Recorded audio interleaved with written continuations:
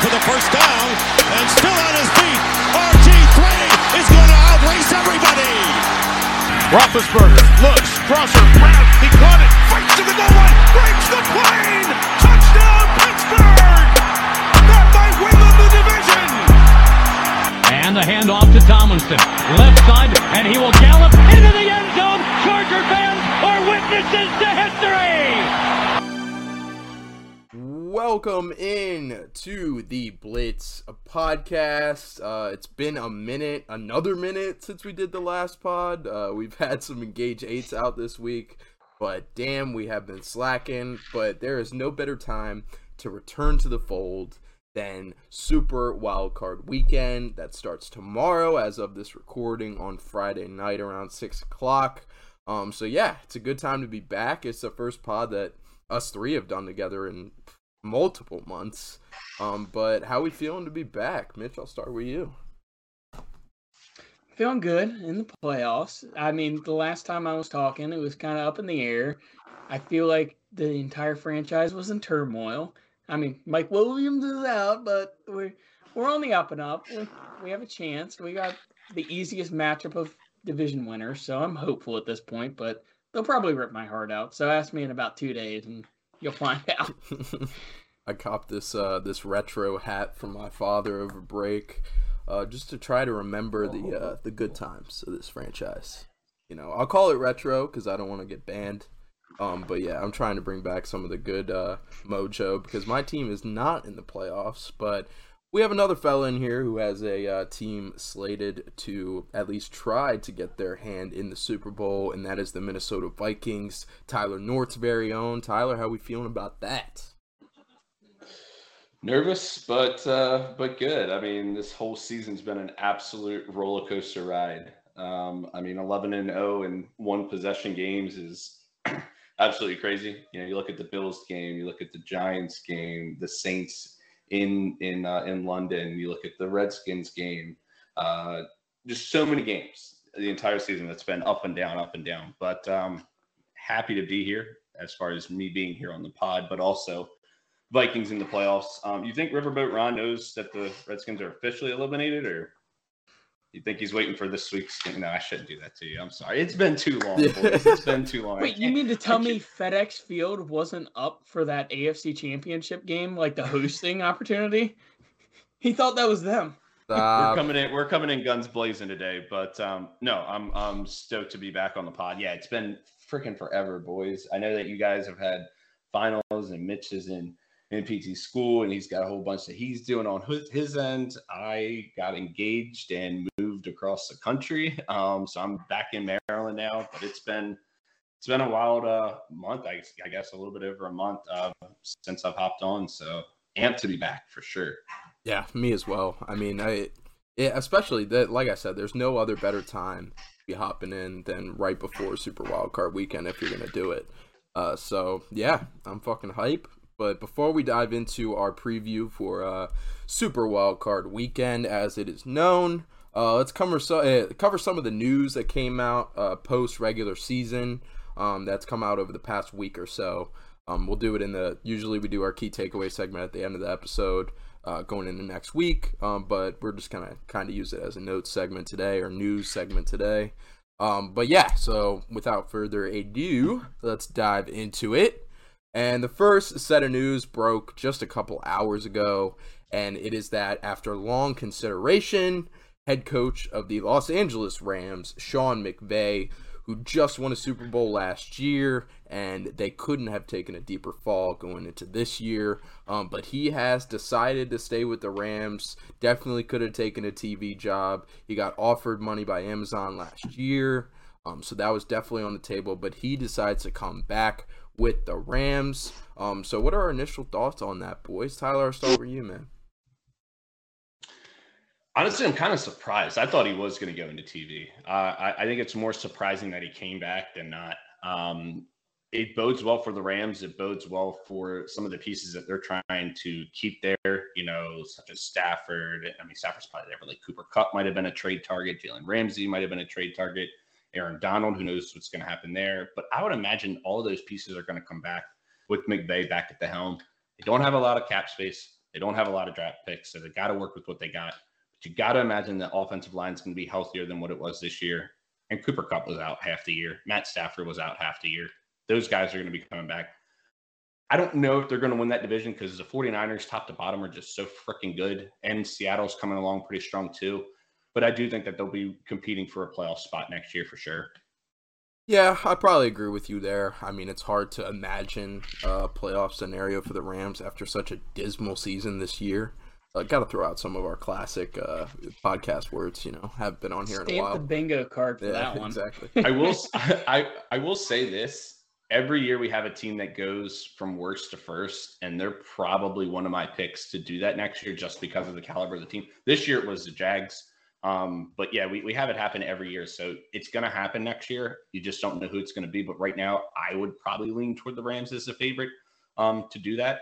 So we'll see. Maybe the Jets, but I can't see them overtaking the Bills. But those are probably my two hot teams right now that I would think that were in last place that might take over the division. Yeah, for sure. I think the Rams are definitely in that conversation. But one thing, I mean, McVay's offense doesn't look as dazzling as McVay's offense once did. Really, Tyler, you've been singing it from the rooftops for a long time now. It's one guy. It is Cooper Kupp. That is it. That is the offense. And it seems like they figured that out this season, and the Rams really struggled because of it. So what kind of adjustments do you see Sean McVay making going into next year, if at all any? Mitch, I'll start with you, man. Well, I think that now that Cam Akers kind of looks like Cam Akers of old, that's going to open up a lot more because nobody respected that running game this first few weeks when he was in there. He clearly was not the same player or on the level of health he needed to be going into the year. He didn't look explosive. He couldn't make the cuts he needed to. But these last 4 or 5 weeks, he's looked great. And I think that's just going to lead into momentum into next year. This team only has draft picks to work with. If they hit on one offensive lineman in the draft, they're actually going to be competitive. And like Tyler said, they're going to be competing for a playoff spot. I think San Fran's obviously the number one. They have Trent Williams, McCaffrey, Debo, Kittle. That offense is loaded, and the defense isn't going anywhere either. But this Rams team could be scary. And I think it's all going to be based around a little bit of play action because when Stafford was in there, nobody respected the run game, like I said. And it's only going to open up more for Cooper Kupp. And he might actually be able to work with Allen Robinson now because Robinson's one of those receivers that he just needs time for his routes to develop. And I think it could be massive for this team to actually have a true running game this year. Yeah, I think one of the other things with Cam Akers is the departure of Darrell Henderson. As much as it was Cam Akers getting healthy, I think it was a confidence boost for him to be like, hey, we're going to go with you. Show me what you got. This is your running back room, which, look, all throughout the season, I hyped up Kyren Williams. I had him stashed on my bench all year, and he had every opportunity to overtake this running back room, and he just didn't. So I do think, Cam Akers is what they're going to be going with in the future. And I agree with Mitch. If they can hit on one offensive lineman, they could be a really good team because the defense is still solid. Like, it's not what it was, I think, from the Super Bowl, but it's still pretty damn good. Receivers, you talk about Allen Robinson. Maybe we'll get something from him next year. I don't think OBJ is going to be coming walking through those doors after what we've seen him doing on planes here lately. So I think you got to roll with what you've got, and I still think you've got a really strong nucleus. Yeah, for sure. A nucleus that just last year won the whole fucking thing, So there's proven success there. Sean McVay looks to repeat upon that going into next year as he takes a break on his TV deal that will be waiting for him once he leaves his coaching career. But let's move on to the next topic to discuss from this week. And we all saw it. Aaron Rodgers on Sunday night past week lost to the Lions. And they could have won and got into the playoffs. They end up losing. Tyler, I'm sure you took some personal satisfaction to that. Usually, yeah, yes and no. I mean, I had the Packers other than win the Super Bowl, and I had them plus 880 to make the playoffs. So I had very good odds on them to make the playoffs. But yeah, if I'm going to lose that way, I'm going to be happy because the Packers are now out. And It might have been Rodgers' last game, chatting with Jamison Williams on the field, Williams asking for his jersey and him being like, I think I'm going to keep this one. Who knows what it means? He's always a psychological mastermind, in my opinion, because he always likes to plant these seeds and get people talking and get people thinking, and then he's going to do exactly what he wants to do. And right now, I think he's coming back. I don't think he's going anywhere. I think it's all a ploy. It's all everybody to hype up in the offseason. Oh, what's Rodgers going to do? Is he going to come back? He's not getting along with management again. Maybe LaFleur isn't great. All this stuff, and he'll be back next year. Yeah, I mean, it sure seems like that with how we've seen things play out with Aaron Rodgers recently over the past few years. But, I mean, like you said, he's a psychological master. I mean, he went out. He couldn't have done a more storybook pose with putting his arm around Randall Cobb and them walking off the field together through the tunnel. I mean, that just seems like the classic, hey, this is the last time I'm walking off Lambeau Field, yada, yada, yada. But we go into this week. I think it's Cobb's last game. So maybe, but I knew, but Rodgers knew the cameras were going to be watching him doing that. And everybody was going to be looking at him. And yes, I think it's Cobb's last game. Yeah, exactly. It's all clickbait, man. It's all for show. It's all a smoke screen, and he's going to be right back. He knows how to pull the media's heartstrings. That's just what Aaron Rodgers does. He's not leaving. But at the same time, I don't know what they do with Jordan Love either. He's going into the fourth year. They have to decide the fifth year at this point, and they're going to be on the hook for first-round quarterback money on a fifth year, which is like $25 million on that fifth-year option, and Rodgers, because they have to push off this contract that he has. It's going to be rough. It's going to be a hard decision to make for the Packers. Yeah, and another thing you got to look at is there's guys that aren't going to come back, it seems like Allen Lazard. I don't know if you saw his post-game interview. He's so passionate about it. And he seemed to be the most, outside of maybe Aaron Jones, he seemed to be the most trustworthy set of hands that Watson. Yeah. Well, I mean, there was a play drawn up down the stretch. Trustworthy hands, maybe not Watson. Explosive Watson. Especially down. Yeah, but Rodgers. But trust. Maybe not trustworthy, but trustworthy for Rodgers to throw to. To make a play. Yeah. Rodgers really developed that chemistry, which is all back to this whole thing where if Rodgers decides, I'm not going to go to training camp and I'm not going to show up to OTAs and all of that, the chemistry is going to hurt again. And that's what we saw this year. He could do it with Devontae Adams, but you can't do it when you've got all these rookie receivers such as Dobbs and Watson and all coming in and trying to implement all these new pieces. They started to catch steam. You saw as the season went on, it was just a little bit too late. But yeah, I can't see the guy going anywhere. I don't everything. As being a Vikings fan, I've seen this shit for the last 2 to 3 years, and it's just so annoying. He has accomplished his mission. We are sitting here talking before Super Wildcard Weekend. We're talking about Aaron Rodgers and the Packers, who have been eliminated from the playoffs. Why? Because Aaron Rodgers has wanted us to talk about it, and here we are doing it. Yeah, for sure. He's a mastermind at playing the media to his narratives, for sure. But right before we move on from the topic, any off-the-dome destinations if Rodgers does end up voiding his contract after this year and headed somewhere else? Yeah, I got one. I think one guy might move, which opens up a spot here. Tampa. Oh, I was going to say Vegas to get back with Adams. That's possible. I think Brady might go to Vegas. Ooh. And I think Rodgers goes to Tampa. Just big swap. That makes sense because Rodgers or Brady wants to get in the ownership level.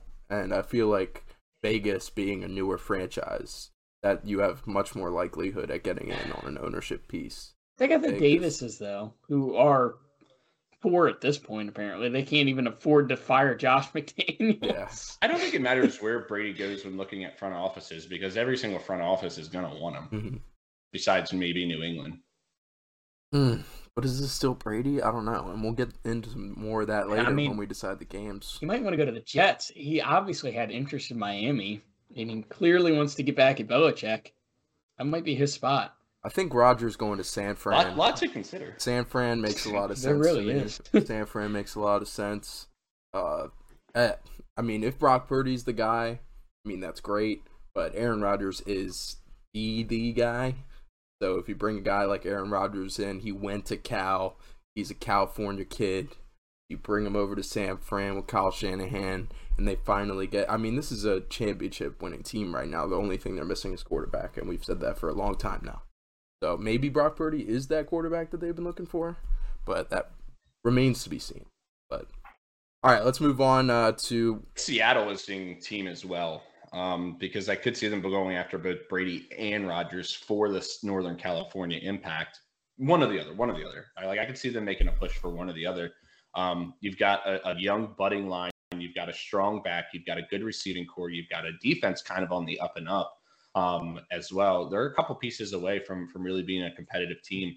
And you get to go to San Fran every year, which is where Brady and Rodgers, I believe Rodgers is from there as well, right? They're both from there. I think so, yeah. Yeah, so they get to go back home, and it's only like an hour private jet from the San Fran area to Seattle. So all the Northern California people would come up to Seattle to watch games too. There's a lot, as far as geographically speaking, that makes sense for both those guys. Yeah, for sure. And as we watch over the past 2 off seasons, we wait in anticipation for where Aaron Rodgers shows up. But yeah, let's move on to our next topic. Lamar put out some interesting tweets just last night. This morning, he was officially ruled out for Sunday. But the Ravens seem to be very informative when it came to Lamar's injury for a while there. And it seemed like there might have been some strategy behind it. But yeah, he took to Twitter to completely explain his whole situation. He's got a slight PCL tear that's up to grade 3, I believe. But the Ravens didn't really reveal any of that information. And it seems as though that they would withhold that info to kind of create the narrative that Lamar was sitting out because he wants to get paid, yada, yada, yada. Like, he can play. I think they kind of wanted to create those seeds among the media to start talking about that, because this is how the game is played nowadays, So how do you think Lamar being out this week affects his contract? Because obviously, I think the Ravens go down this week. We all have the Ravens going down. So, I know. I mean, yeah.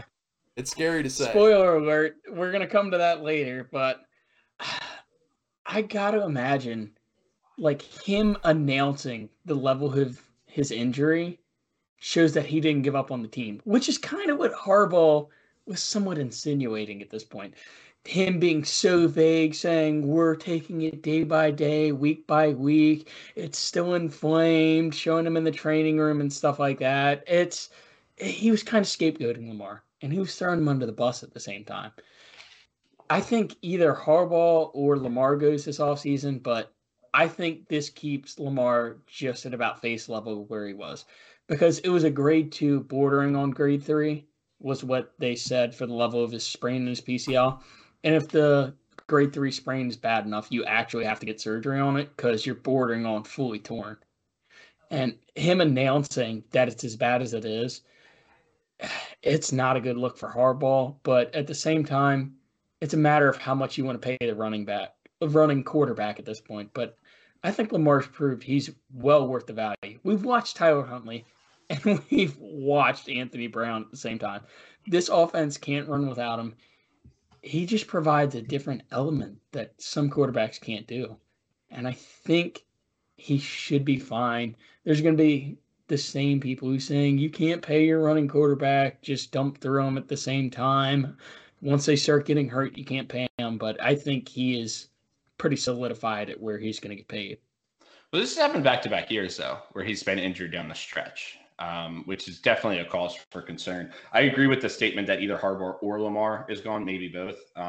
But I think that Harbaugh relaying the messages that he was relaying during the press conferences is – I think that the front office is feeding Harbaugh the information that he has to say. And Harbaugh knows what the truth is, but Harbaugh can't reveal it. But he wants to give off as much as he can to the public and to Ravens fans to let them know, hey, hint, hint, this is not good.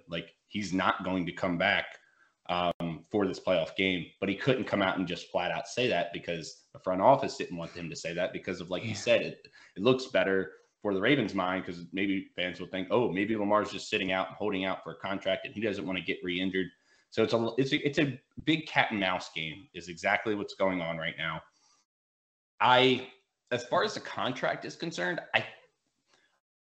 Kyler Murray's contract is kind of what I'm looking at, maybe a little bit more when it comes to Lamar.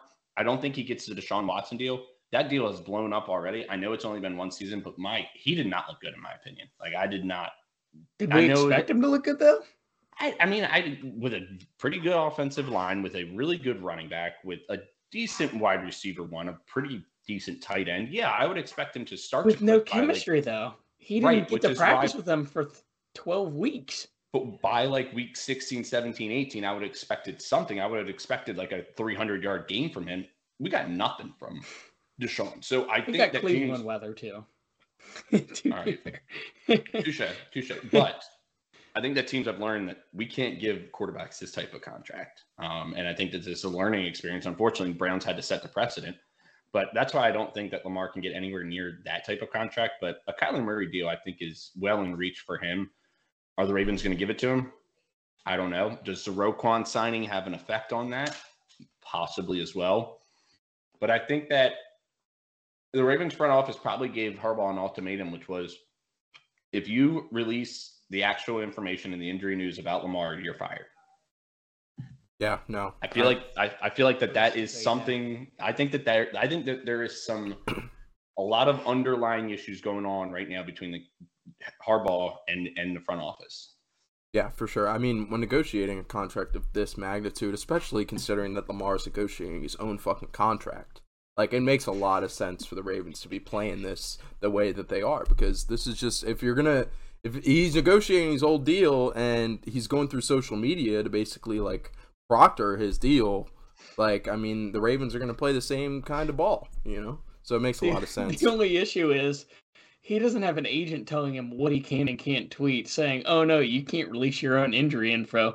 That's something that they completely forgot about and just overlooked when they realized, oh, wait, he could just say it. No one's going to say, don't say what your injury is.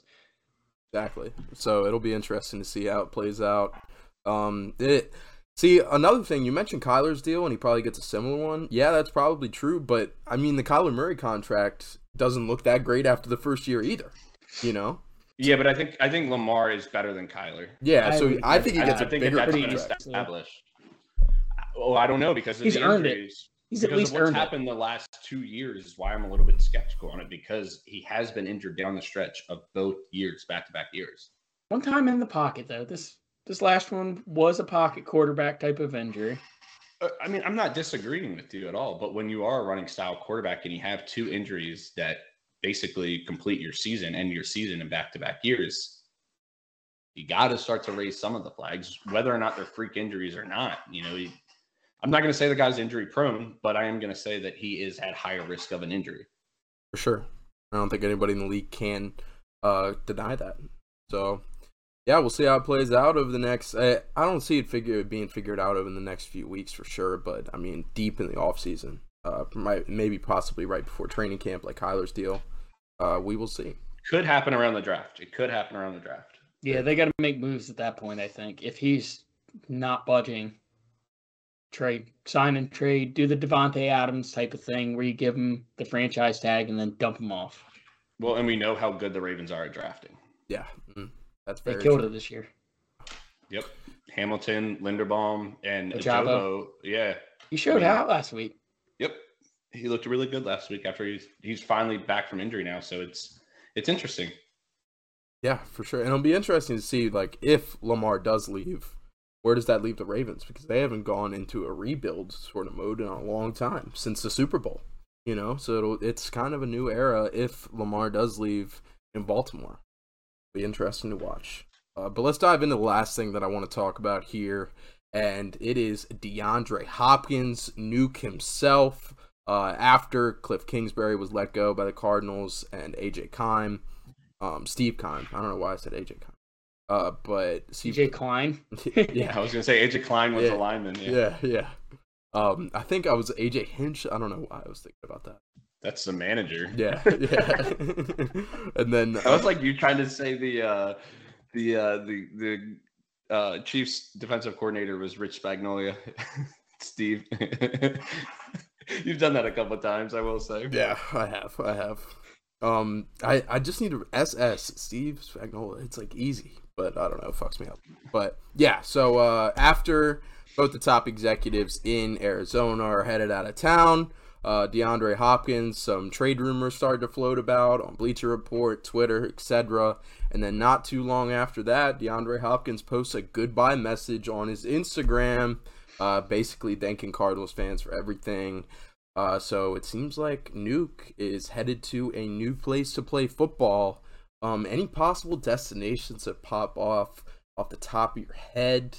I think things are so like, there's a lot of question marks about where quarterbacks are going to end up right now that I don't have a home run destination off the top of my head.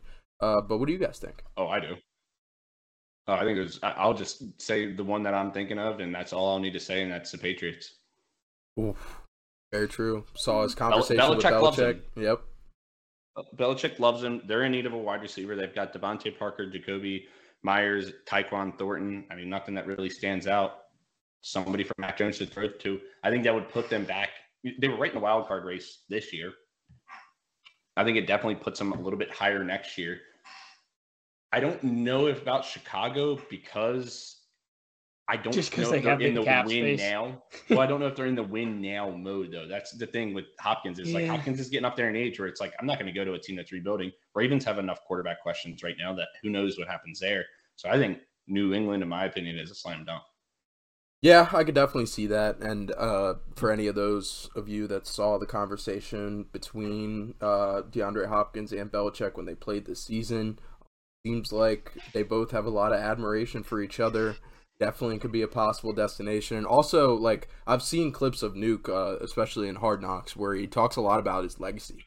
Like, he wants people to remember, like, DeAndre Hopkins. And he's, like, really concerned about that. Like, it was multiple times that he brought it up. And he hasn't gotten that ring. He hasn't gotten that playoff success. And he could go to a place like New England where they have the blueprint for it. And if you pop into a system like Belichick's, I think good things could happen. But Mitch, what do you think?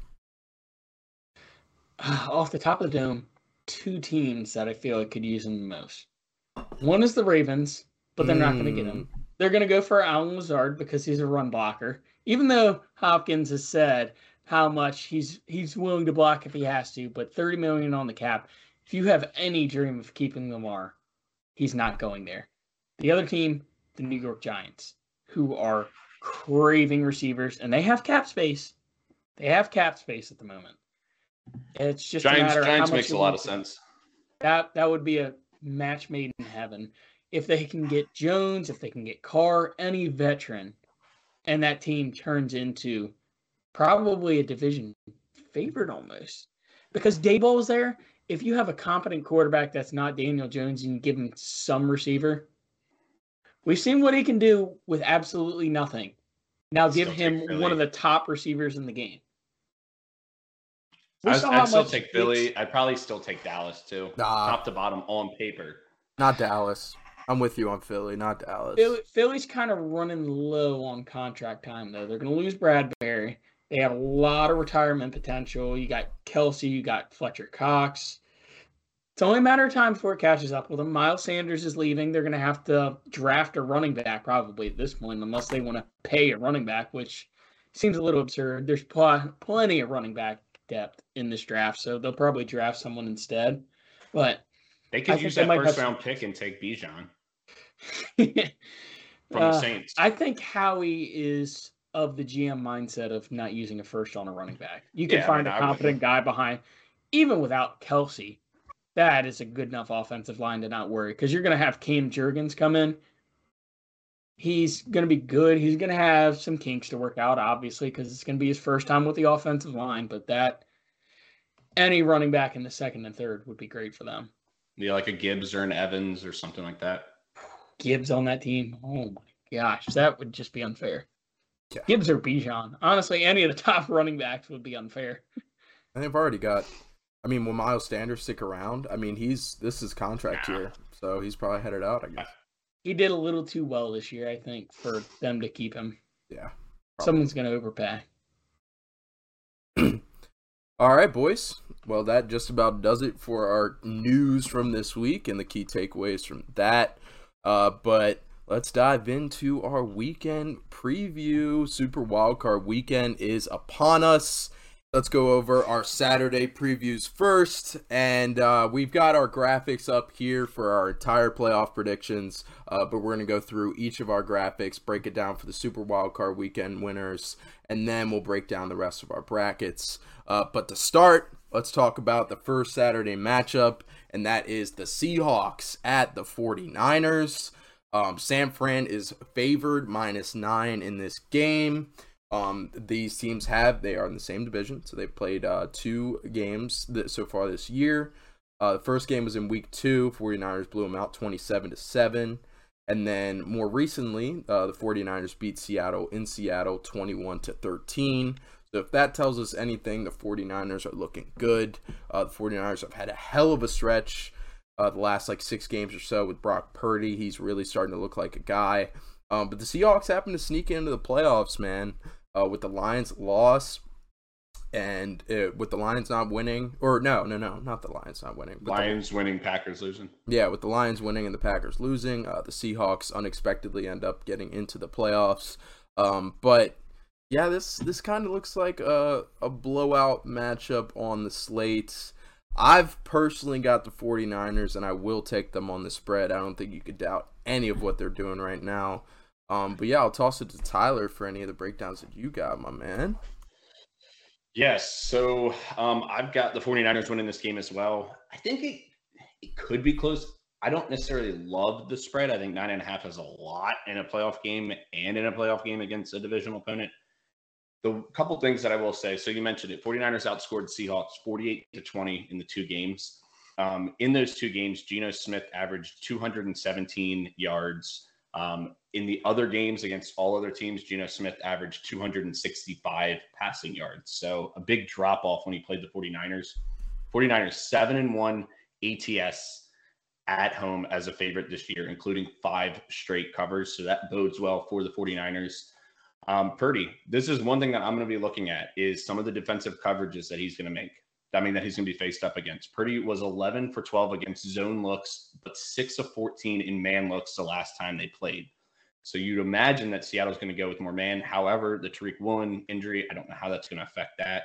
And the last thing I'm going to say, Pete Carroll's playing some damn mind games. Him coming out and saying, oh, it sucks we have to play the 49ers this week. You know he's hyping that up. He's telling his team, you have no chance. You're not going to win this game.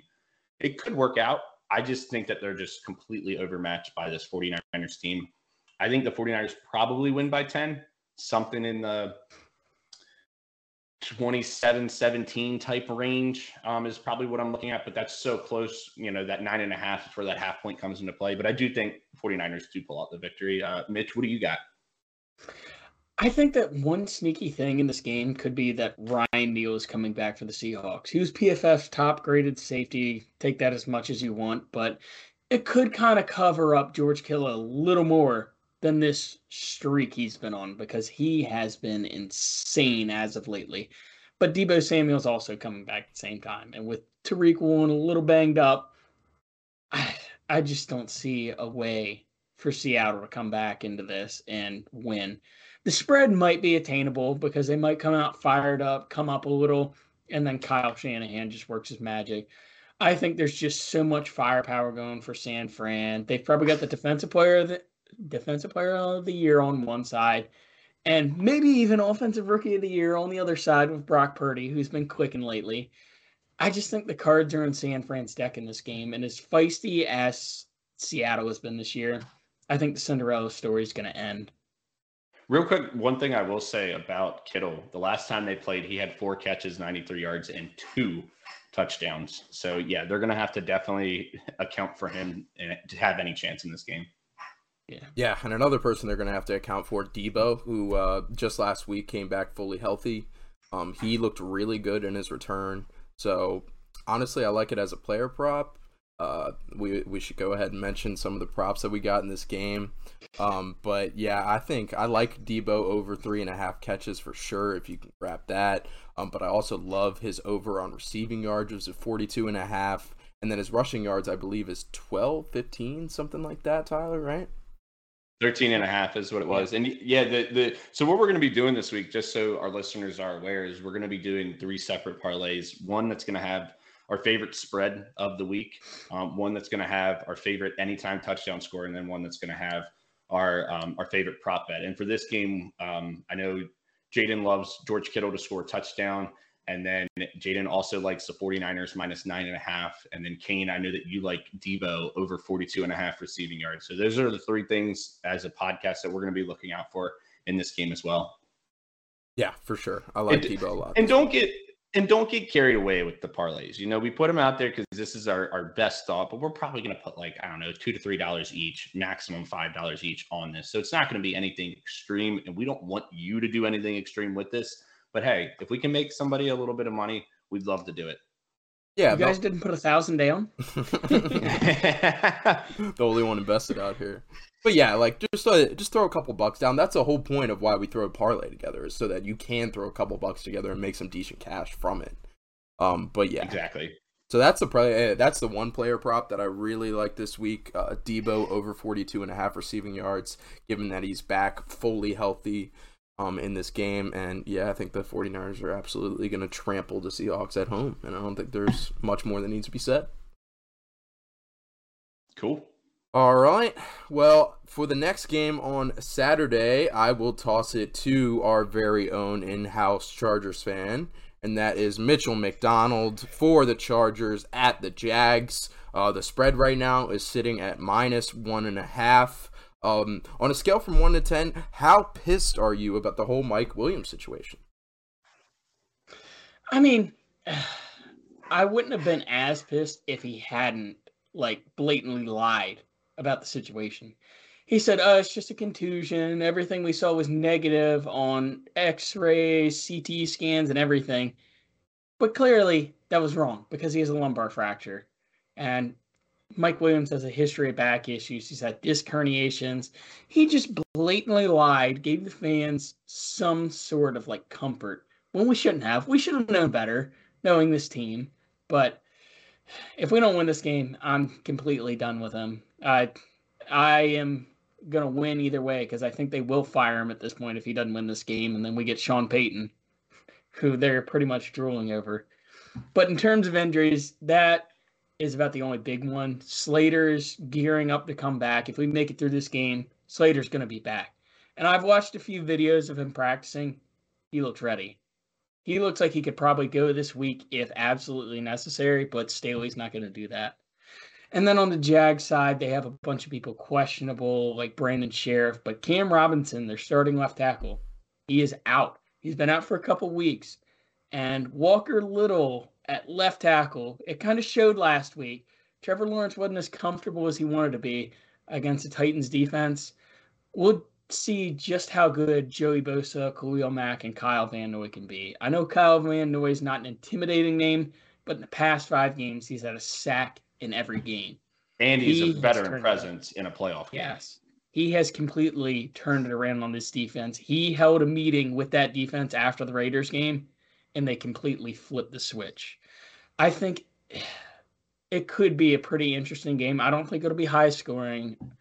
If the under is more than 45, I'd be shaky on it at this point because that's just not the way Joe Lombardi calls plays. And with Mike Williams out, we expect a lot of dink and dunk stuff. Completions on Herbert, take the over. Yards on Herbert. We'll see how much of a shootout it is at that point. But I give him 47.5. 47. Yeah, I'd go under on that. I don't think it's going to be a barn burner by any means. It's probably going to be like a 24-20 type of game, which puts you right by there. You're not as comfortable, but I think we handle business. That last game where we played them, we were missing Lindsley. Herbert had just fractured the rib. We lost Slater mid-game. We lost Bosa mid-game. We lost Guyton mid-game. Keenan wasn't even in the game. And Keenan is at least going to be there this game. And they do not have very good slot corner presence. That is about the one weak spot of their secondary is slot corner. And if we have Keenan out there, I feel at least a little bit confident we can have guaranteed yards. And with Donald Parham and Gerald Everett working the middle, I think we can get what we need. We just need to make it through this week and hope by some miracle of a chance Mike Williams can recover and recuperate, and Slater will be back regardless next week. Fair enough. Tyler, what you got, man? Oh, man, this is a great game. From a unbiased fan standpoint, you've got two. It really might be the best game of the weekend, like close. Yeah. Well, not only that, but I just think some of the storylines, like these are two teams that people like to root for. Like these are two budding quarterbacks that are on the precipice of being great in this league. Probably Herbert's got a little bit more of an edge than Lawrence, but both are, trending in the right direction. A couple things really quickly. Lawrence has 5 turnovers his last 4 games. That's something that does worry me. I will say he did get kind of his playoff jitters out of the way last week, which both of these guys are making their playoff debut this week. With Mike Williams out, one guy that I think is really sticking out to me is really going to explode this week is Gerald Everett. Jags give up the 4th most points to opposing tight ends as far as fantasy points are concerned. With Mike Williams out, I got to imagine that this is going to be kind of a safety blanket for Herbert. Parham's going to be there as well, so I'd imagine they'll mix in Parham as well. Keenan Allen, going to be Herbert's love on third down. That's going to be his guy to go to on third down. In the last 4 games, Keenan Allen has caught 10 of 13 targets on third down, which is equated for 7 first downs. So Herbert loves going to him on third down. The other thing that I'm going to go ahead and throw out here, Cameron Dicker. He's made Special Teams Player of the Month. 3 game-winning kicks this year. I think this is going to come down to a field goal game. I trust him, weirdly enough, more than I trust Patterson. Patterson's hurt. That's huge. I didn't even know Patterson. There's been an injury. Their long snapper's hurt too. I didn't mention that either. That could end up being something huge. Absolutely. When you throw in a backup kicker and long snapper. Football's 3 phases. Football's 3 phases. Offense, defense, special teams. Special teams in the playoffs is enormous. So I think that is something that really could bode well. And one little stat that I'll give out, two stats, one stat and one little betting nugget. Christian Kirk has 815 yards from the slot this season, which is the 2nd most in the NFL. But the Chargers have allowed the 4th fewest points to slot receivers, or 4th fewest yards, to slot receivers this season. So you've got the 2nd best at the slot position against the 4th best defense from the slot position. Something's got to give here. Which team is going to be able to take better advantage of that opportunity, I think, is going to be the more victorious team. I think we kind of let up a lot last week, too, because we've rested Bryce Callahan and let Jasir Taylor go out there, and Jerry Jeudy got enough slot snaps to, scorch him. Yep. A 6th-round rookie, it kind of ate us up when we didn't have a starter in there. I do have the Chargers here. Chargers are 4-0-1 ATS the last 5 games with 3 straight covers. So they are clicking and they are hot at the right time. I think they get past this game. Man, I want to take them against Kansas City, which we'll hop into a little bit earlier. But real quick, the props that we have for this game. Mitch loves Christian Kirk under 57.5. I just touched on that, going up in the slot against a good slot defensive team.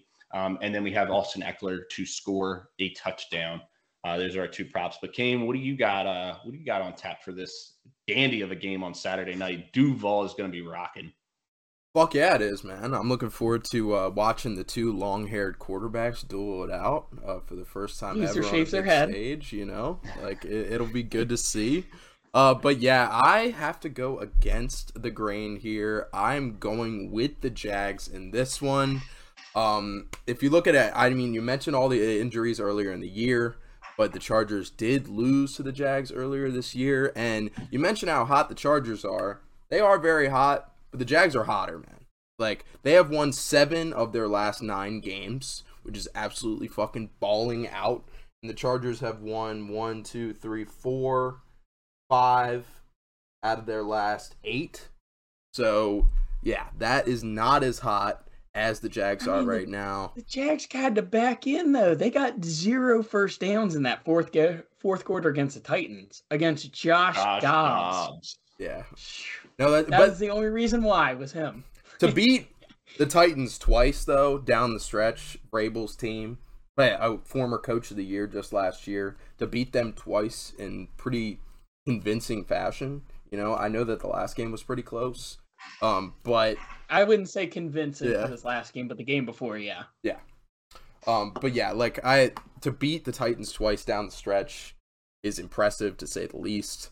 Like I said, they're hot as fuck right now. And the Chargers, there's no Mike Will, and I don't think, like, there's got to be a bad vibe in that building right now.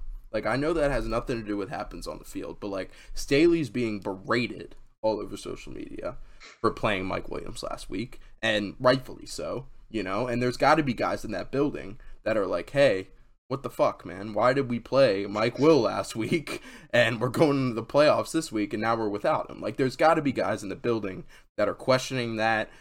Staley's on his last legs. If he doesn't win this game, he's guaranteed to be fired. There's no ifs, ands, or buts about it. So I don't like the vibe in LA right now. They also just came off a loss against the Broncos to end the year with their starters in the game. It's like, ooh. I mean, we benched him at the end when we had a shot. I mean, Chase Daniels was in there, for Pete's sake. We lost by 3, and we had 2 possessions with Chase Daniels when Herbert, the only misses he had were drops, I think. There was like a handful where we had to throw away. And DeAndre Carter, your boy, fumbled one, let one go right through his hands. But why were the Broncos in that game at all? At all? Fumbles. Chargers. We had 2 fumbles in crucial territory. Yeah, that's fair. But I mean, yeah, the starters are out there, but like psychologically, like we were checked out. We were so checked out of that game. The only person that was in that was Herbert, and Herbert was dialed in. Yeah. And if we see Herbert dialed in this week, which we were very likely to see, like, good shit could happen. But it's do or die situations. He looked great against the Raiders. It's just, I also think the 38-10 loss bodes well for the Chargers in the sense that they're pissed. They're like, this team beat us and beat the shit out of us, and we know we're a better team than what was put on the field that day.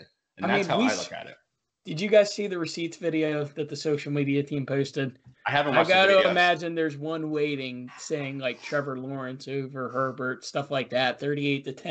Mm-hmm. They probably have another one, like, on deck for each round. Also, another thing that I just feel really good about, Dougie P, man. Dougie P looks happy right now. He's got success in the playoffs with a team that had no business winning the Super Bowl that year without Carson Wentz. So I like Dougie P going in the playoffs. We haven't seen it from Staley. So, yeah, give me the Jacks this week for sure. And then a playoff prop, I think you already mentioned it, Tyler, but Eckler, anytime touchdown, love that a lot for sure.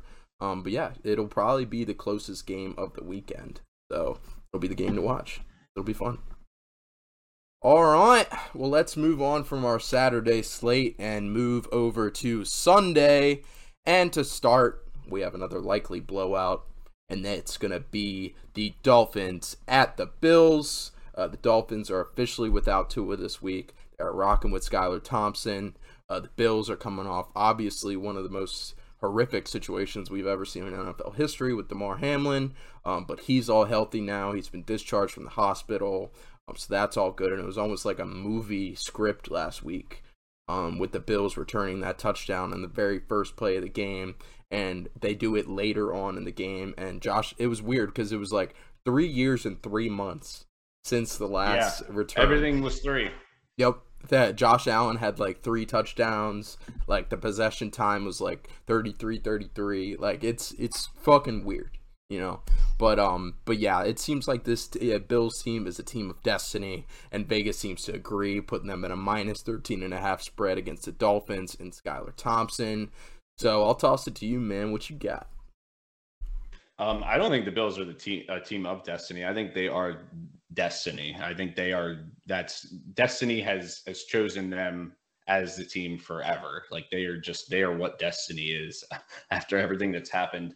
Mostert is probably also out for the Dolphins as well. So they're going to be rolling with Jeff Wilson. It looks like, I mentioned it to you guys earlier, but it is absolutely wild that there are 2 7th-round rookie quarterbacks that are going to be starting playoff games. Skylar Thompson's one. We talked about the other in Brock Purdy earlier on. I will say Jalen Waddle has had 100-plus yards both times against the Bills this year. So I think that if there's anybody that's going to have a good game for them, I would take him probably more so over Tyreek. And that's what it's going to come down to. if you're looking at props in this game, is which wide receiver are you going to take? Are you going to take Hill or are you going to take Waddle if you're forced to take a Dolphins wide receiver? The other thing that I will say is only one player in the last 20 years has had 100-plus yards 3 straight times against the Bills. Do you know who it is? It was in 2011, 2012. And it's a team that the Bills play quite frequently. Edelman? Yeah. No, Wes you're on the right track. Wes Welker. God. Gronk. Randy Moss wasn't there then at that point, was Gronk. it? It's Gronk. It's Gronk. Bang! From downtown! Boom! Let's go. So that's what Waddle's trying to accomplish this week. Dolphins had the second most penalties in the NFL, and the Bills were 14th. Little referee tidbit on this game. Brad Allen, his crew threw the 3rd most flags per game this year. So seems like it's going to be a very heavily penalized game. Last little bit, betting nugget. Since 2014, underdogs are 8-2 against the spread when going against a divisional opponent in the playoffs. So we've got 2 instances of that this year. I love the Bills in this game. I don't think it's going to be close. My favorite spread of the week is Bills alternate spread minus 19.5. Yes, 19.5. I think that they win this by 3 touchdowns.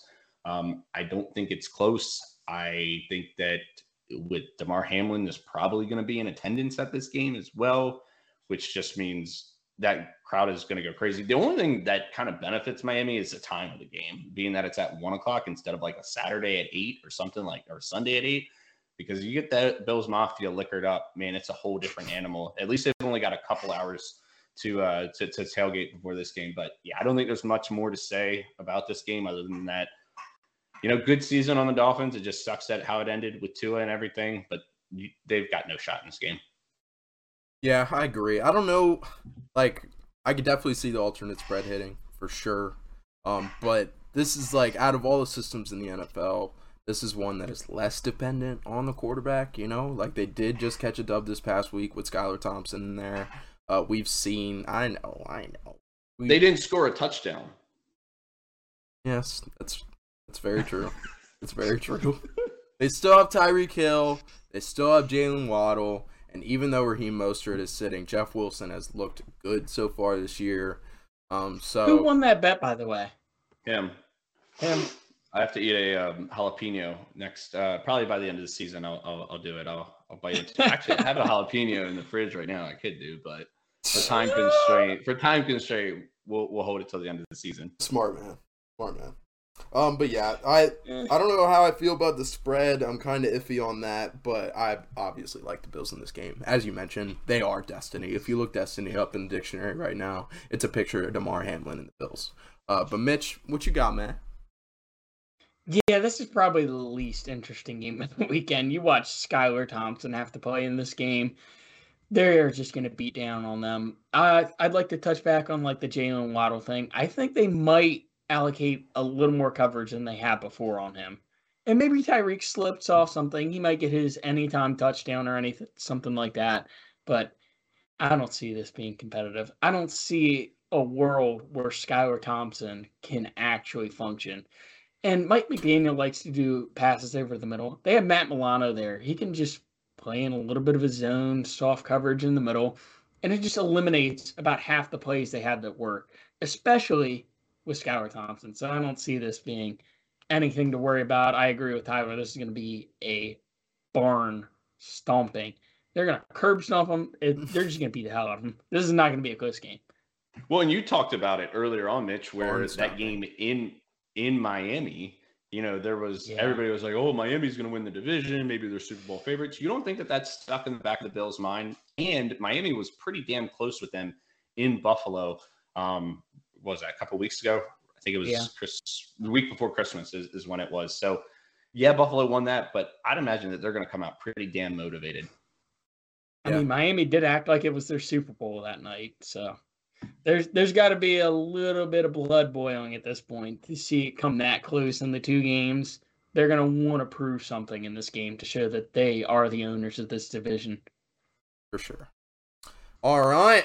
Well, as sad as it is for me to say, like, I keep handing it off to guys that actually have teams in the fucking playoffs, and it makes me angry.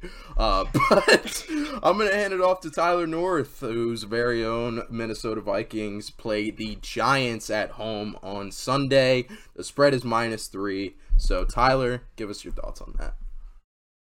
Yeah, looking back to that game on Christmas Eve, the Vikings had a punt block with about 4 minutes to go in that game that they got, and they scored a touchdown on that possession and went up 8.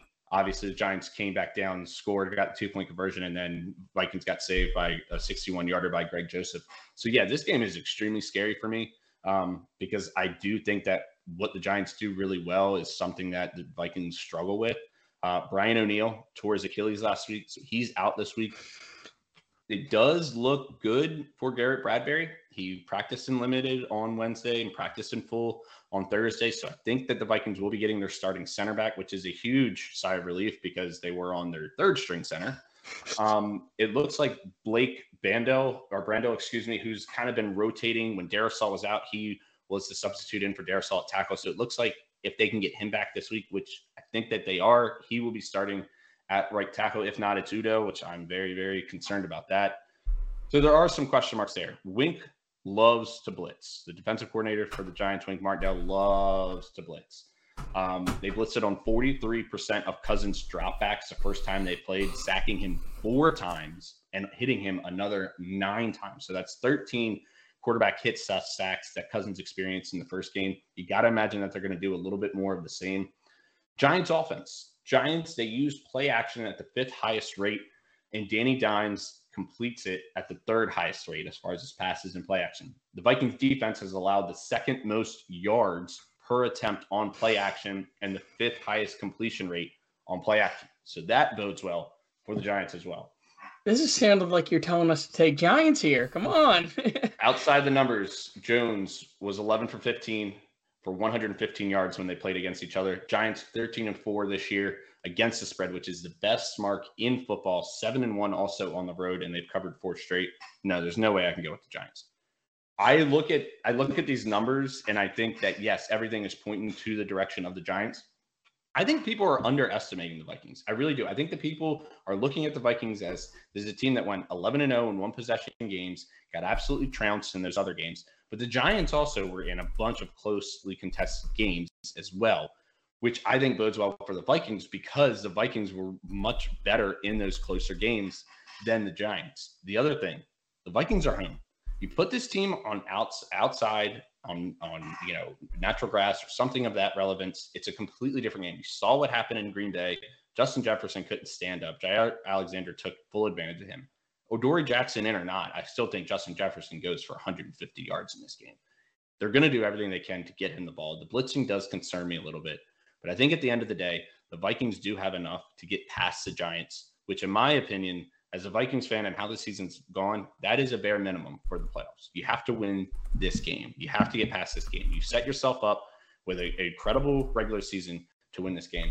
Last thing I'll say, 2 rookie head coaches. It's pretty damn cool to see both these coaches really flourishing in their first 2 years. And I think both franchises are really on the up and up with their coaches. As a Vikings fan, I'm extremely optimistic for what KOC is going to do in the years to come. And I know that Giants fans absolutely love Dable and what he's going to do in years to come. My final prediction on this game might sound a little bit crazy, but it is 28-14 Vikings. 2-score win? Yes, I think the Vikings do get enough. The Vikings will get enough stops on defense, and I do think that Daniel Jones will make a critical mistake at a point in the game when they're down by 7, which ices the game for the Vikings. Which will effectively end Danny Dimes' career in New York. I don't know about that because if he does play decent, which I think he'll still play well because the Vikings do have a pretty porous defense. But I think the home crowd is going to be a completely different factor in a playoff game in one. I know it's very biased, but in one of the most electrifying atmospheres in football. And believe it or not, Kirk's been there. Kirk's done this before. That's something that none of these Giants players really have to go ahead and say. Kirk's been there. Thielen's been there. Patrick Peterson's definitely been there. Harrison Smith, Eric Kendricks, all these guys have been around for a good amount of time where they've had the experience in the playoffs Zadarius Smith, Danielle Hunter, all these guys have had playoff experience where I don't think the Giants have anywhere near the playoff experience that the Vikings have. And the close games. If it's a close game down the stretch, the Vikings, why would we think otherwise that the Vikings are going to win a close game? If it's a one-possession game, why would you think that the Vikings wouldn't win? They're 11-0 in these games this year. Did the Vikings rest their starters last week? No, they had to play they wanted to get the second seed, so. Okay. Nick Mullins played the entire second half. Well, they were up. Madison had 2 touchdowns. Dalvin did get a little dinged up, but he came back in, so I'm not worried about that. Jefferson didn't play in the second half. Thielen didn't play in the second half. Hockenson didn't play in the second half. And, I mean, they won, but nobody really played. Okay. Personally, I've got a weird feeling about the Giants in this one. You mentioned a lot of good points pointing towards the Giants' way, which I'll just take and add on, copy and paste to my argument for sure. And we look at the last game that they did play against each other. I mean, the Giants looked like they were going to win that game the entire game. And until the Vikings basically stole a 61-yard field goal at home to win the game. So the Giants should have won that game. And you look at the recent performances. But you look at the recent performances from the Vikings. The Packers game comes to mind, where they absolutely got trampled. And this is a Giants team that I know we can get fucked up with this on the power rankings for sure. But this Giants team did beat the Packers earlier on in the season, so you got to look at that. Brian Daboll. So the Vikings. Yeah, that's true. Brian Daboll, I could say the same thing about Kevin O'Connor, but Brian Daboll really seems to be on a mission right now. He's gotten his team to the playoffs in his first year, so he's got to love that. And his starters, a little bit more well-rested than Minnesota, possibly. I mean, they did play the first half. The Giants starters didn't play at all, so that's maybe something to consider. But, I think because the Giants should have beaten them last time, I think I'm going to take the Giants against the Vikings. Mitch, what you got? I kind of want to touch back on what Tyler was saying about O'Neal, Bradbury, and just Ed Ingram being a starter on this offensive line in general.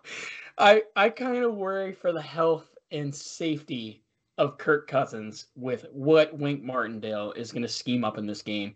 Kirk's been pretty good under pressure this year, but I feel like it's only a matter of time before it catches up on him. And Daboll is not going to call anything where Daniel Jones has to be putting himself in the situation where Tyler described, where he makes a boneheaded decision. He is going to give him the easy out, and he's going to take the checkdowns, and they're going to try to get the guaranteed yards with Saquon. And with, as Tyler would describe, a porous defense, I feel like there's going to be a lot of safety nets to just get those 5 to 6 yards when they want to. It's just a matter of, to me, which Kirk Cousins shows up. Are we seeing 1 p.m.? Are we seeing prime time? Because we're right in the middle right now at 4 p.m. It'll be interesting with Kirk.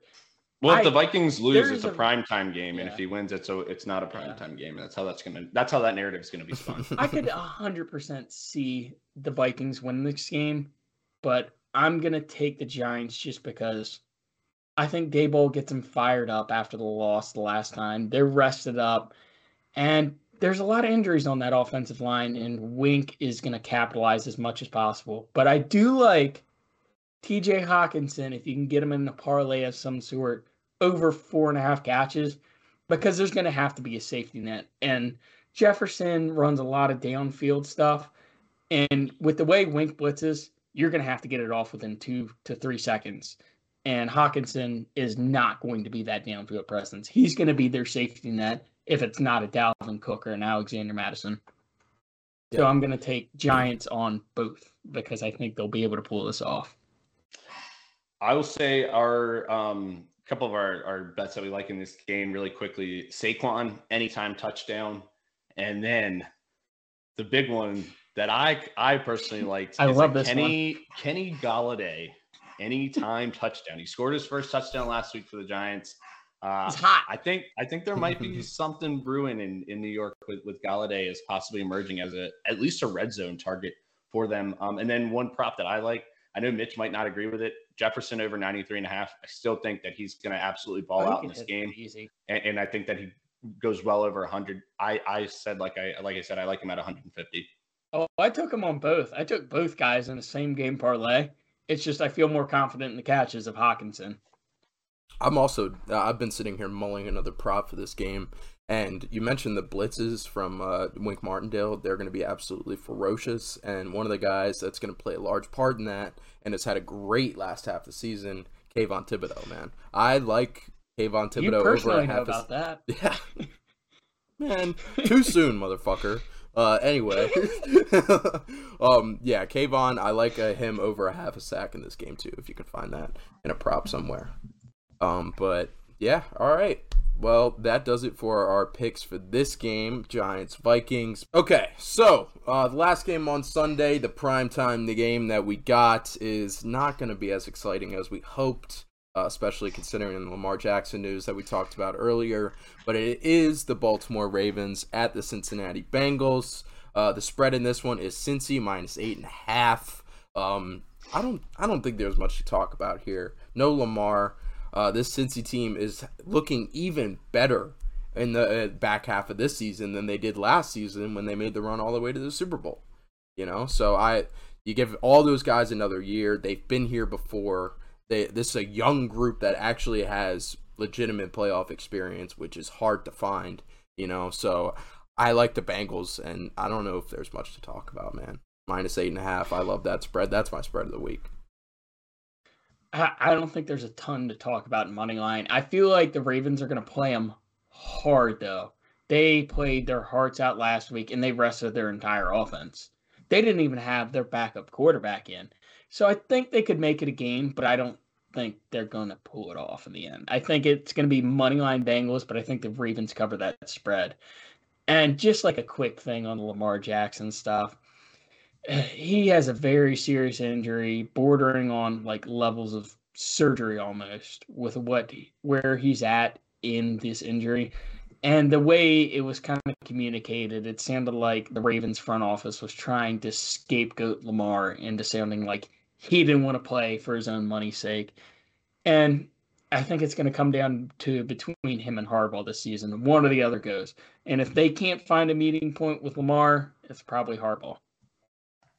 Yeah, for sure. I mean, the Ravens' future will be determined in this game, I think. What do you think, Tyler? I think this spread is a little bit sneakier than you might think. Anthony Brown is not great, don't get me wrong, but the Ravens were somewhat in that game last weekend. A couple turnovers here and there, and the game might have been a little bit different now. The Bengals didn't have much to play for, considering that Kansas City won on Saturday. So there was nothing really to play for them. A couple of things to note. Since he's looking to win playoff games in back-to-back years for the first time in franchise history, they've never done it before. Bengals receivers have the most yards in the NFL after contact. And a quick betting nugget. Since 1992, when teams meet in the final week of the season and then meet again the following week in the playoffs, the over is 11-2. I think Bengals win this game. I'm flirting with the spread. I guess I would probably lean Ravens. I think that the Bengals win it by a touchdown, but I can see the case absolutely being made where the Bengals win this game by 10 or more. So yeah, not much to say as far as that. I do think Hundley is serviceable. I think he's okay.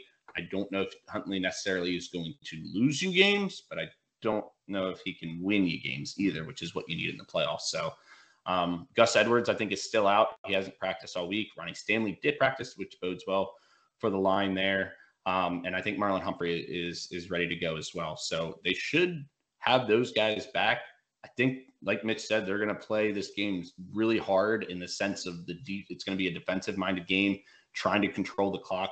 The one thing I will say for the Bengals, Alex Kappa getting hurt last week is very big news because him and Lyle Collins are now out. So these resources that you brought in the offseason to shore up the line, you're right back to where you were last year. I know you got away with it. I know you got away with it last year, but can you get away with it again this year? Remains to be seen.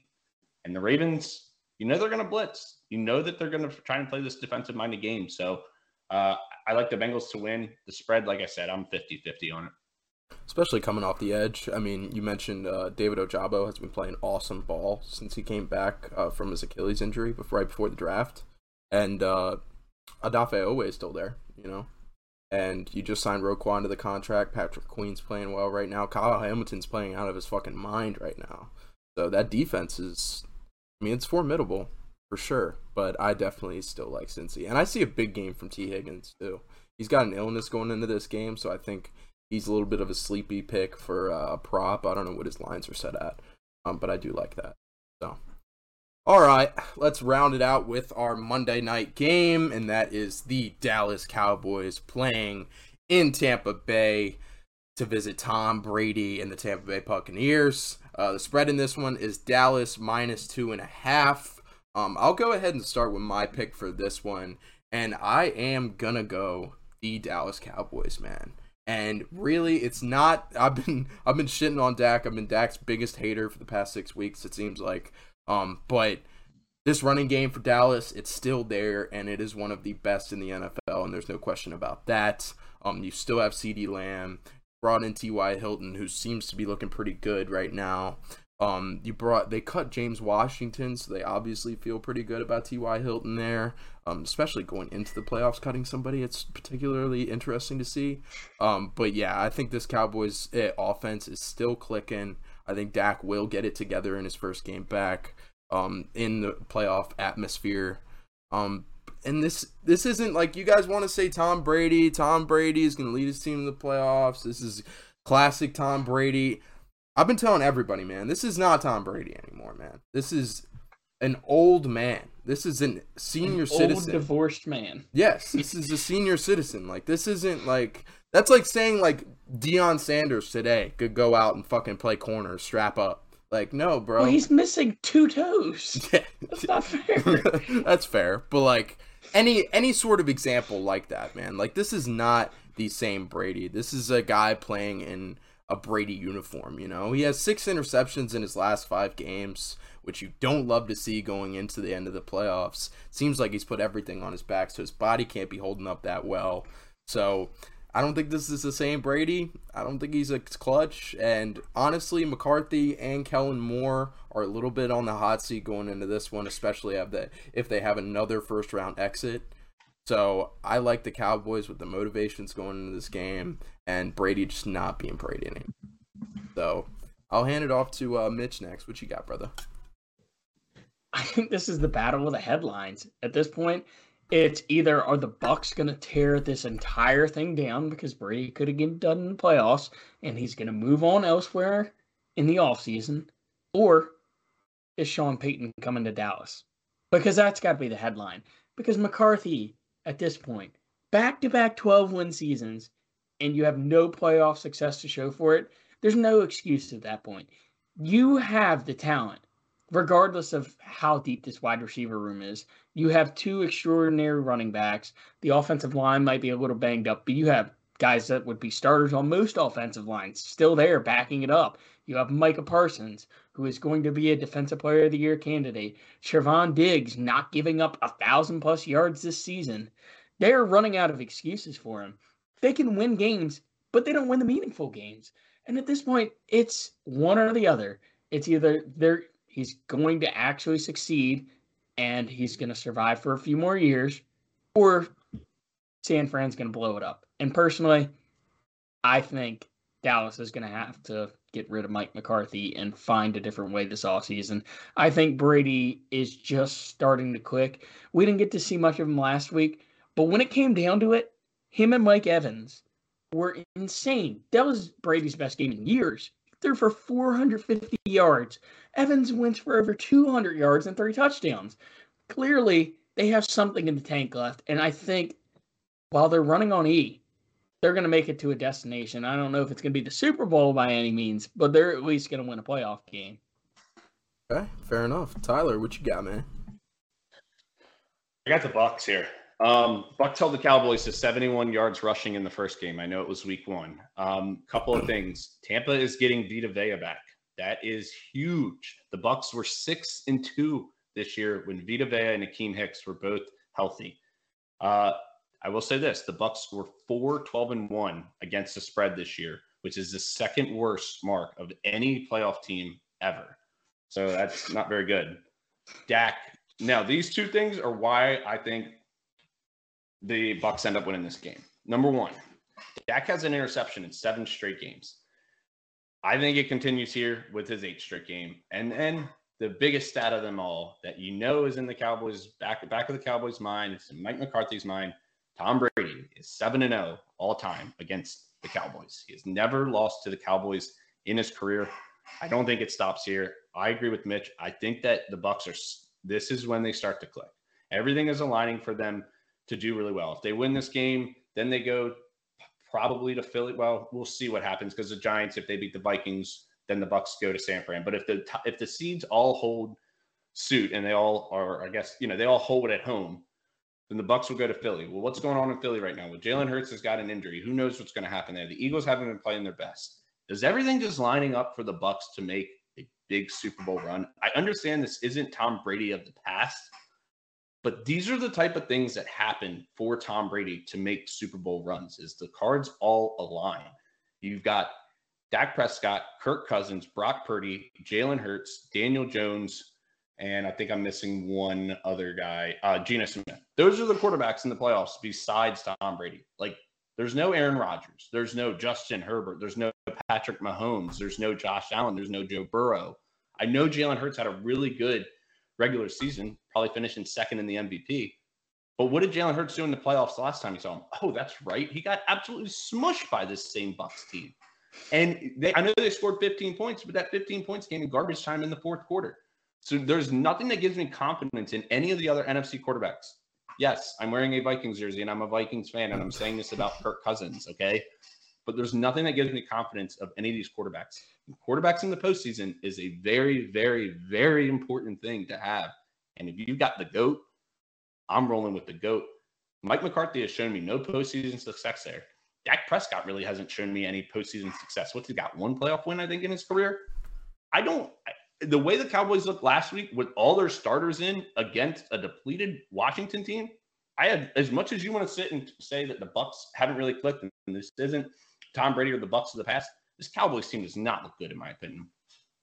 Yeah, I mean, I'll play devil's advocate there. I mean, the Commanders, we were very happy to be playing the Cowboys in the last game of the season. Like, we just wanted to fuck you to the whole league for not making it in. So I think we were going to win that game no matter what. And you started a rookie quarterback. Yeah, but against this defense is supposed to be one of the best in football, and they have really high pass rush rates and all this stuff. And Washington did whatever they wanted against them, in my opinion. Yeah, no, they did for sure, and it made me so happy to watch. But yeah, I'm still gonna rock with the Cowboys. I guess I'm alone in that. But yeah, that does it for our Super Wildcard Weekend preview. Before we sign off, let's break down the rest of our playoff predictions headed into Super Wildcard Weekend, and we'll break it down all the way through the Super Bowl. So, Tyler, I got your graphic up right now. Give it to us, man. Yeah, so next weekend, after I've picked all the winners for this weekend, my next weekend picks, man, I want to take the Chargers so bad. And before the Mike Williams news, I had the Chargers beating the Chiefs. But with the Mike Williams news, I got to revert back to Kansas City at Arrowhead at home in the playoffs. It's kind of hard to go against Patrick Mahomes, especially against divisional opponents. But the Chargers have had success in Arrowhead. I was in attendance for one of those games that Justin Herbert and the Chargers did come out victorious against the Chiefs. But I do have the Chiefs winning that game. And then I have the Bills and the Bengals, and I think that's going to be kind of like what the Chiefs-Bills was last year. That's kind of the vibe that I'm getting of the Bengals-Bills game this year, where I think whoever wins might go to the Super Bowl. I think the Bills come out victorious. They're Destiny's team. I don't think anything's slowing them up. The week after that, in the NFC, the games after that, I've got the Bucs against the Eagles. I've got the Bucs beating the Eagles. I just alluded to that. I think that Tom Brady's going to make a magical run, and I'm not betting against Tom Brady. I've done that too many times in my life, and I'm not doing it again. And then on the other side, San Fran and Minnesota. This is where the truck stops for Kirk Cousins and the gang. I do think San Fran wins this. If this game was in Minnesota, I think that the Vikings would actually have half a shot. In San Fran, I don't see much of a shot that they've got, especially against that defensive front. That's why that Packers loss was so big for the Vikings, because it ruined the chances of getting the 2 seed, and the 2 seed was huge for home field in the second round. So in the NFC Championship, Bucks Niners, Tom Brady taking down Brock Purdy in his hometown. I'm not going against Brady. That's all that I'm going to leave it with. And then Bills Chiefs, rematch of last year's probably game of the year last year, maybe game of the postseason in a long time. I do have the Bills coming out victorious this time. If that happens, just a reminder, that game will be in Atlanta. It will not be in Kansas City. It will be in Atlanta.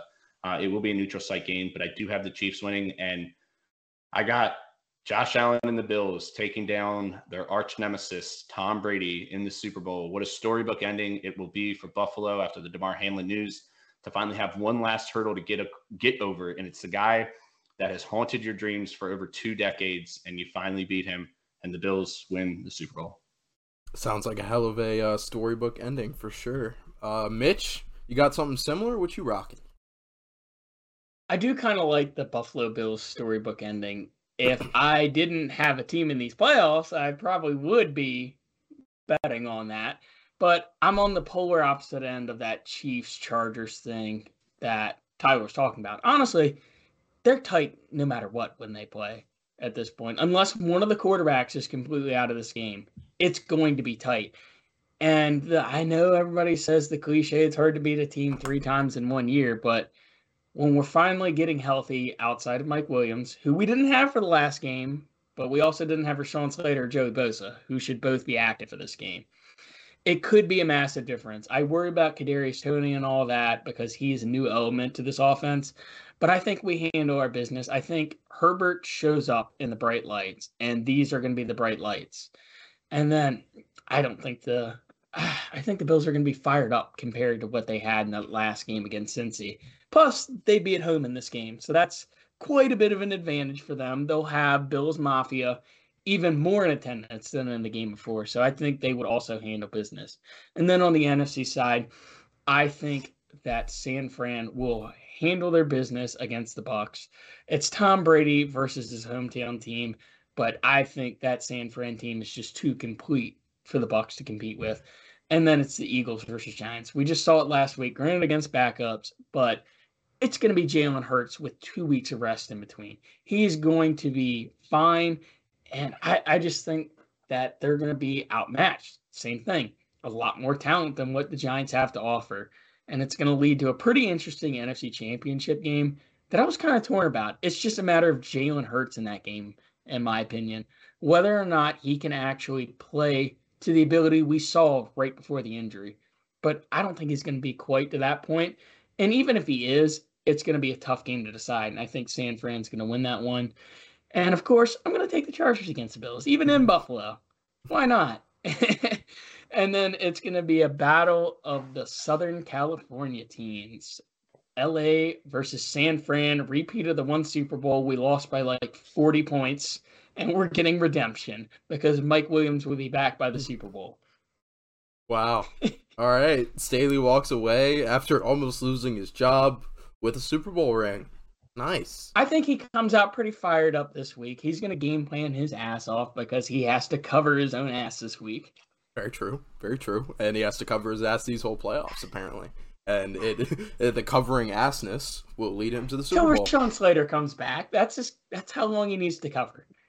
Fair enough. All right. That's the X factor. Not a homer pick at all there for sure. Not at all. Nah. It's not like I have enough money on this that I need at least to this weekend before hedging actually becomes like profitable. All right. Good shit. I will super short and sweet go through my road to the Super Bowl that I predicted. So obviously we made all of our picks this week. But in the next games, I've got KC walking away with a dub over Jacksonville. I don't think it's going to be too close. I do think Cincinnati beats the team of destiny in Buffalo. This Buffalo team hasn't looked as good as they have going into the playoffs in the past 2 years. This team, despite last week, which they had 2 returned kicks for touchdowns, Josh Allen has been terrible. Like, I mean, not terrible, but he's thrown an interception consistently in every single game. Like, I mean, he's kind of turned it around the last few weeks. Mm-hmm. He ended up with the same stats as last year, pretty much. So yeah, but toward it, you don't like to see this kind of performance from Josh Allen down the stretch. And Cincinnati, just like they did last year, I mentioned it earlier, they're probably having a better stretch to the end of the year than they did last year when they went all the way to the Super Bowl. And this year, they've actually been there. They have playoff experience. So I do like Cincy to beat the team of destiny that is Buffalo.